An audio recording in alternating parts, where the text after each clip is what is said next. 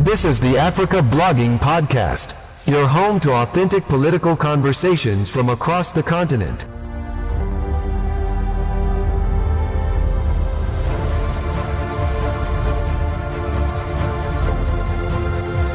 Hello, my name is Daniel Ominde, and thank you for joining me in this fourth episode of the Africa Blogging Podcast. In this episode, we have a chat with award-winning Zambian journalist Paul Shalala.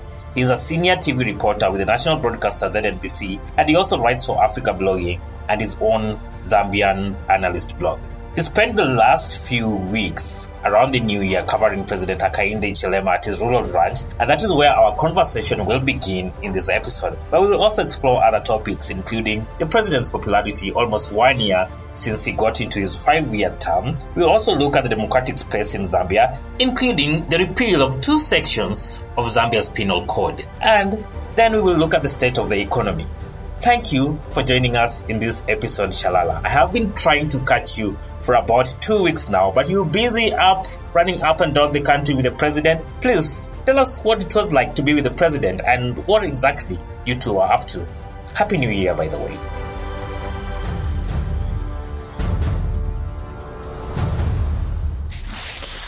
Happy New Year too, Daniel. Thank you. The past 2 weeks have been a bit busy for me. The president is actually out in the southern part of the country where he has a lot of cattle ranches. He owns thousands and thousands of cattle across the country. I think he has about 7 ranches in 3 different provinces. So I was assigned to go and cover him over the New Year period. He had a number of activities. And he actually lives at his own ranch away from State House. So you can imagine he's meeting people. He's actually doing his private auctions of his bulls because he sells bulls every year. And he's personally inspecting and also supervising the sale of the bulls. So it's been a hectic week or 2. And I'm back from the village, but he's still at the farm. He's still doing his business there. Yeah, I hear he leases out some of his cattle, not really leasing out, but he gives them out for free during the plowing season. Like right now, it's a plowing season down there in Zambia. Is that true? Yes, it's very true. On Friday, he held a meeting with a number of people that live around one of his ranches in the southern town called Namwala. This town is inhabited by people called Ila. These are traditionally pastoralists. These are guys who, a young guy aged 35 can have 10,000 cows. He can have 5,000. These are guys who are born. When you are born, you already have cattle. Your father just gives you, these are inherited cattle. So he held a meeting where they are very rich guys, but very simple guys who never are boss. They can sell cattle and walk to a showroom of a big car company and buy vehicles from the showroom. So these are guys who are rich. And the president was just addressing them and trying to show them what he does in the community. So he gives out animals because some of the people that live in that area are very poor. They can't afford to hire, for example, a tractor to plow their fields. So the president would hire them out, maybe 4 cows, so that they can use them during the rain season. Then in the dry season, they give them back to the president, and the animals are back in the ranches. So he was doing that activity and explaining that he lent it from his father, who was also a pastoralist. So he used to lend out to people, but now the president is now a bigger rancher. Actually, according to some records, he's actually the biggest in this country, and he provides a quarter of the beef that this country actually consumes. Before the elections last year, I had an opportunity to have a chat with you, and you indicated to me that this would likely be Hakainde, or a church, as you guys call him, selections to lose. His popularity was very high. You have covered him over the past 1 year that he's been president, or close to 1 year that he's been president. But you've also walked the breadth and width of the country in your day-to-day work as a ZNBC TV reporter. From what you get on the ground, how do you gauge his popularity almost 1 year down the line? Is it still where it were when we spoke last year, around January, just before the elections, or has it gone up, or has it dropped significantly?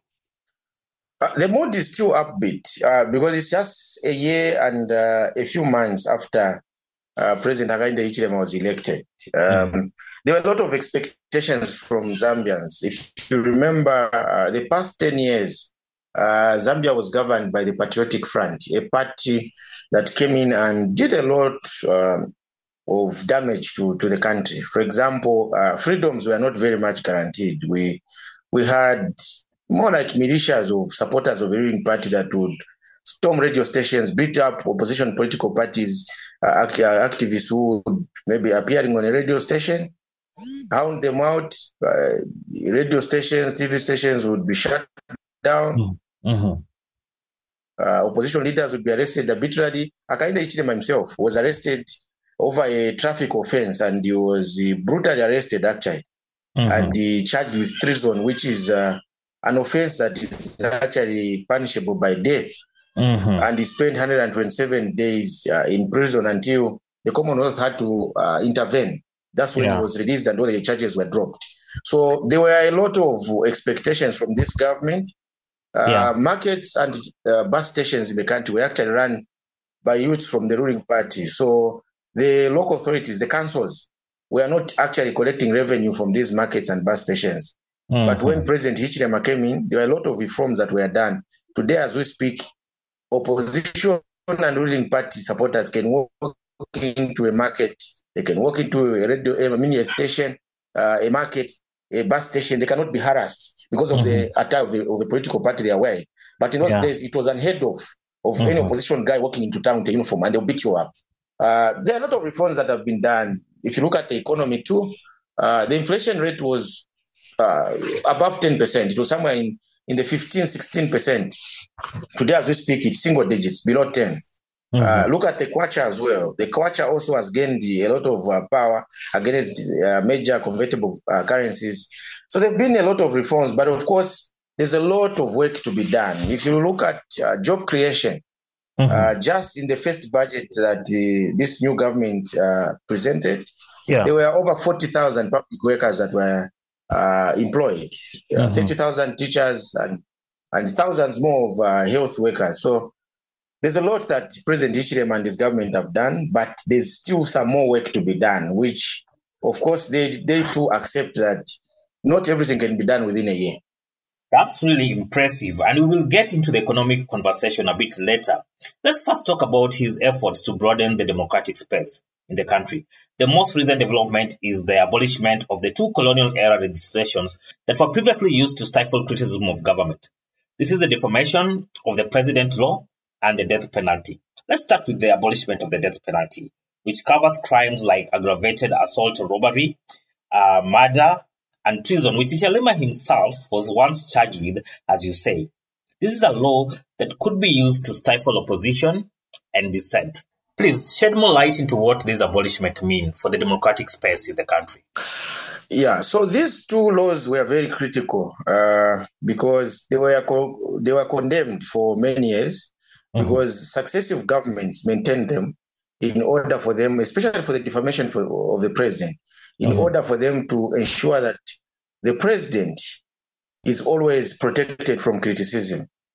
Today, as we speak, there are a lot of people who are actually serving jail sentences for defamation of the president. Now, it was not very clear to explain how a president gets defamed. Because if you just issue a statement, and most people who are convicted were actually using social media, Facebook, some were using Instagram. You just record a video of yourself criticizing the president, giving examples of where you feel the president didn't do right. Tomorrow the police are knocking on your door and you are picked up. You are taken to court and you are convicted. Charged with defamation of the president. So it limited the space for criticism of the current government, whichever government was in the power at the time. Yeah. Exactly. So, and it escalated so much under the previous government, under President Edgar Lungu. And also even under President Hakainde Hichilema. There are a number of people who've been arrested, including opposition leaders. But because it was a campaign issue for President Hichilema, which he actually raised last year when he was campaigning, he actually committed himself to repeal this law. And luckily, last month it was repealed. As we speak now, there's no defamation of the president. So meaning Zambians are now free to actually take the president to account and they criticize him as they can. Then the other law is a death penalty. So the death penalty has been there from British colonial time. Yeah. And this is, like you explained, there are only 3 offenses that actually result into death penalty. And these offenses have what we call capital here, because they are more like the highest offenses. Now, the challenge that has been there is that from 1997, when there was President Frederick Chiluba, no president has ever signed a decree to hang a person who's condemned to death. So from 1997, all those who've been sentenced to death have always been kept in. We have 2 maximum prisons. There's one in a central town called Kabwe. The prison is called Mukoveko. And just west of Lusaka here, there's another one called Mwembeshi. It's a maximum security prison. So these are the 2 places where the convicts for death penalty are held. So as at last year, Zambia had about 225 people who were condemned to death. But none of them could be hanged because no president since 1997 has agreed to sign that decree. And the basis is that in 1991, when our founding father, Kenneth Kaunda, lost elections, we had a charismatic president, Frederick Chiluba, who came in, and the guy used the church to campaign. He was a Pentecostal. So he rallied around Pentecostals, evangelicals, who actually formed part of his base during the campaigns. And when he won, this large part of his campaign actually prevailed over him. And he declared Zambia as a Christian nation and actually pushed that into the constitution. So part 1 of the Zambian constitution in the preamble actually reads that Zambia is a Christian nation. However, it respects other religions. So on that basis, no president has accepted to hang anyone because of this claim that Zambia is a Christian nation. So you can imagine that numbers of people who are condemned have been increasing in prison, thereby creating congestion. I was at the prison, the maximum prison, in June this year. Well, last year, sorry. I was there in June last year, and I was told the capacity of the condemned section where the people who are condemned to death are supposed to be kept. The capacity was about 50 to 60. But today, as we speak, they're over 200. You can imagine the congestion. There's no space.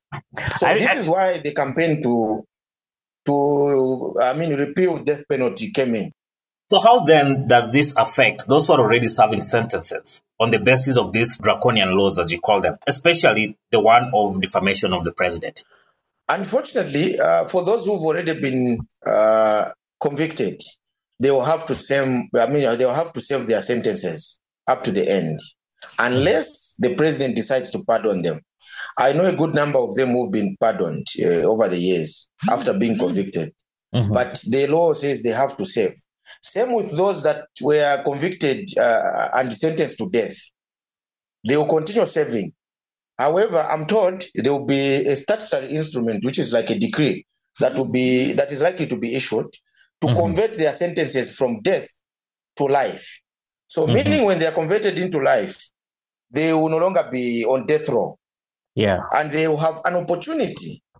Again, if the president decides, he can actually pardon them again from life and pardons them to a number of years. So meaning they will have now converted the sentences, for example, maybe 20, 15, 10, or 5. So it's at the discretion of the president, and usually does that on Christmas Day, New Year, on Africa Day, and on Independence Day. So these are the days when the president commutes sentences of people. So most likely when this statutory instrument is issued, all those on death row are likely to get life sentences. And this has happened several times. If we are to interrogate the flip side of this, harsh penalties have always acted as deterrents to crime, especially serious crimes like murder and aggravated robbery. Are there concerns that we may see an increase in such crimes with this kind of abolishment? That's very true, because now people will not be scared of being killed. And surprisingly, or is it interestingly, I interviewed someone who was actually against the abolition of the death penalty, because they were saying, what happens now to families of the victims of murder? For example, people whose relatives were killed, and then tomorrow you will see them moving out of prison in case they are pardoned twice. what happens? Of course, I know psychologically, the abolition of the death penalty may actually have that effect of not deterring people from committing some of these heinous crimes. But of course, I think on the moral side of life, I think it's a good thing because every person is irrespective of what offense they commit in life. I think by the fact that we are all humans, we have a right to life. Yes, when we commit an offense, we need to be confined to a space where we need to reform. So I think the majority of Zambians are very much in support of the death penalty being abolished because it hasn't served its purpose since 1997 because no one has been hanged. And actually, I'm told the last hangman at the maximum prisons actually retired 20 years ago. And there hasn't been any advert for a hangman to be hired. So there's a vacancy in those prisons. But of course, I know on the moral side, I think it's a good thing. But yes, it could be a relief for those who want to commit crime. Yeah. But the truth, even if they commit this crime, life, if you're sentenced to life, that's like death penalty. You will never see your family. You will never have freedom. You live in forever. Yeah, so it just reduces still acts as a deterrent. Like you say in your latest article published on Africa Blogging, that is on www.blogging.africa. Globally, 170 countries have abolished the death penalty. In Africa, Zambia becomes the 25th country. In many countries, like here in Kenya, it has been over 3 decades since we last saw someone hanged. What is the situation like in the Southern African countries? In the SADC region, I think there are a good number of countries that have abolished. However, because most countries, I think Zimbabwe, Zambia, South Africa, and the others were ruled by the British, we still have this colonial hangover, which most of our laws still follow. Even when you look at other things like our parliaments, they still wear all those odd gowns that the British left with us. But if you look at the British House of Commons, they no longer wear those things. They put on suits. So we've hung on to all these colonial relics, which are not helpful. For example, I was checking our laws here in Zambia. We still have a law called insulting a princess. We don't have a princess in this country, but we still maintain those laws. So it's a time that I think we needed to reform our laws and make them come up to speed to reality because we no longer have some of those situations and the world has moved on. So we need to reform our laws in the SADC region. Yeah. I think politically things are really looking up for Zambia, and that is some solid examples that the rest of us from Africa can really emulate. But for now, let's try and shift gears to the economic side of things. Globally, we are seeing, tough times. Just this year, the IMF at the start of the year is warning of another recession coming that's likely to affect a third of the global economy, especially primarily being driven by what they project to be slowing down of expenditure in 3 of the world's biggest economies, that is China, the European Union, and the US. But this is not just what's happening this year. We've been seeing this from the COVID era. 2022 has been really hard. African currency have plummeted in value considered against the greenback. But we have seen a lot of resilience coming from the Zambian currency, that is the kwacha. In fact, the kwacha is the only currency in the whole continent that has actually appreciated against the dollar. The president has been very consistent on the economic front. Remember that this is a man who has spent close to 15 years in opposition. I think he first contested elections in 2006 as a very young economist coming from the corporate world.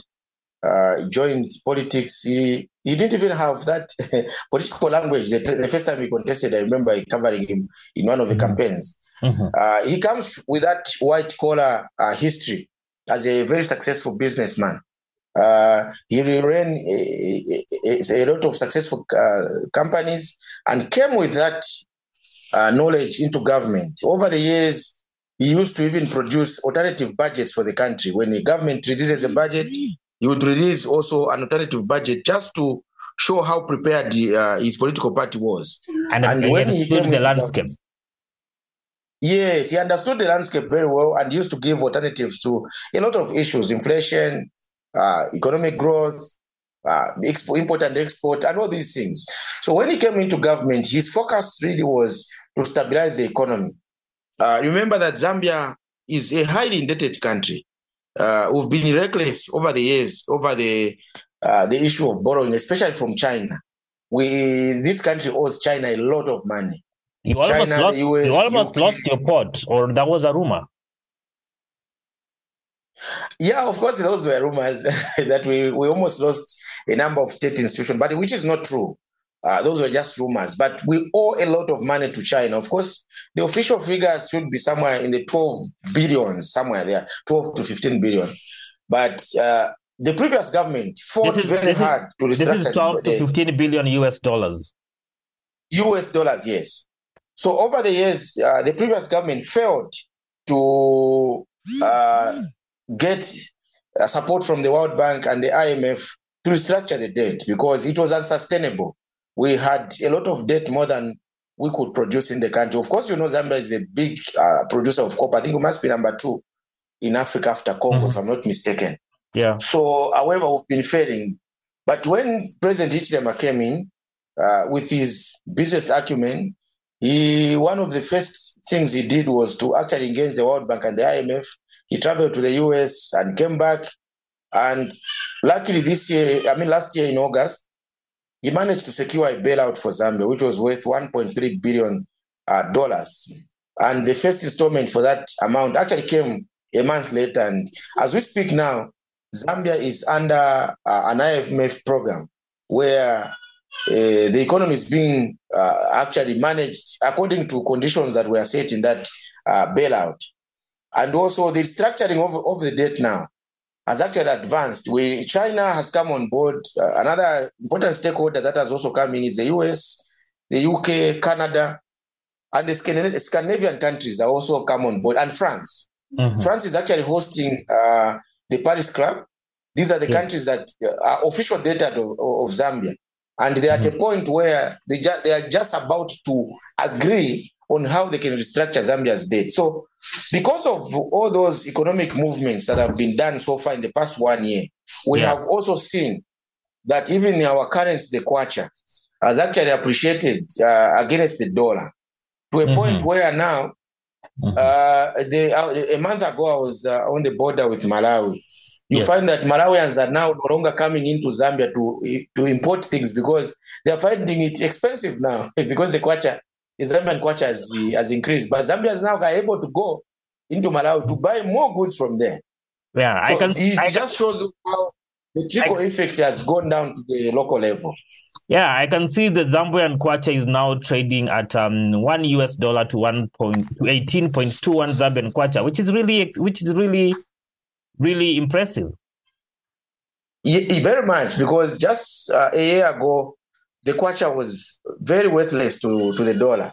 We are struggling to even import things because it was becoming very expensive. But now that has become much easier. And then when you look at also the small businesses, deliberately, President Hichilema, when he won, he set up a ministry called SME, Small and Medium Enterprises. And there's a ministry and the minister in charge of small and medium enterprises. So this just shows you how this guy is committed to just boost small businesses to an extent where here we have what we call constituencies where MPs are elected. There are 156 across the country. Yeah. So each year, I'm not sure how I can convert this into kwacha. Yeah. Over the years, the past 10, 15 years, each constituency was given 1.7 million kwacha to do projects, roads, do clinics, schools, and even boost small businesses. That was 1.7 million.